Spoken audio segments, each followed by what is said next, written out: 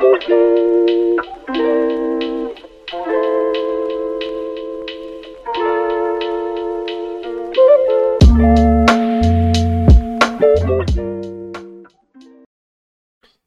Afghan civilians summarily killed by SAS," inquiry told. Systematic pattern of unlawful extrajudicial killings highlights the routine nature of war crimes committed by British occupiers in Afghanistan. 80 Afghans may have been victim of summary executions by 3 separate British SAS units operating in the country between 2010 and 2013. Lawyers representing the bereaved families have told a public inquiry. One of the elite soldiers is believed to have personally killed 35 Afghans on a single 6-month tour of duty as part of a policy to wipe out, quote, all fighting-age males in homes, quote, regardless of the threat they posed, unquote. The fresh claims were cited in a document submitted by the law firm Lay Day based on previous Ministry of Defence court disclosures to a new public inquiry into allegations of war crimes committed by SAS soldiers in Afghanistan.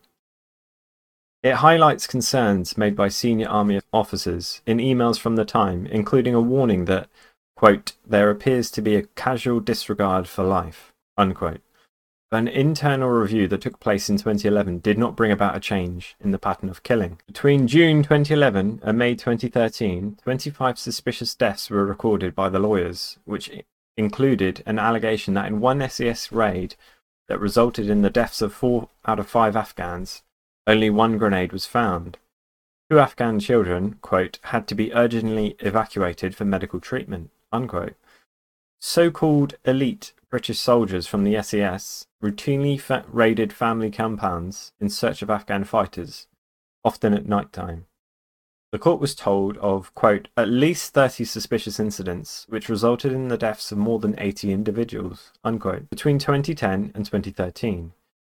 But until now, there has been no independent public investigation of what happened. Last December, ministers announced the creation of a statutory inquiry as the scandal grew. It had been previously estimated that there were 54 Afghan victims from a single SAS unit.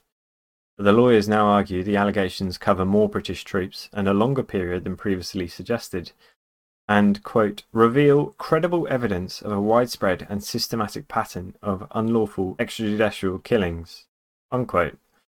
All hearings are expected to start in the autumn, but according to a Guardian report, there has already been a request from the British Minister for Defence to hold large parts of the inquiry in secret, without members of the press or public present.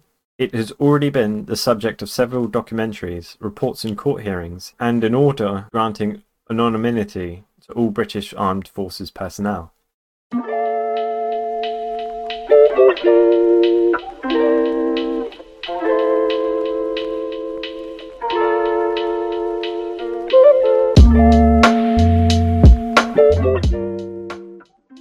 Thanks for listening to Proletarian Radio. We aim to bring you the best Marxist analysis on current affairs, revolutionary history, and theory.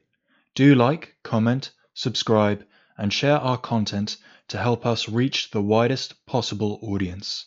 We are a small organization with limited resources, and we need workers' support if we are to grow and fulfill our mission. If you are able to make a one-off or regular donation, no matter how small, please visit our website at thecommunists.org and register as a supporter.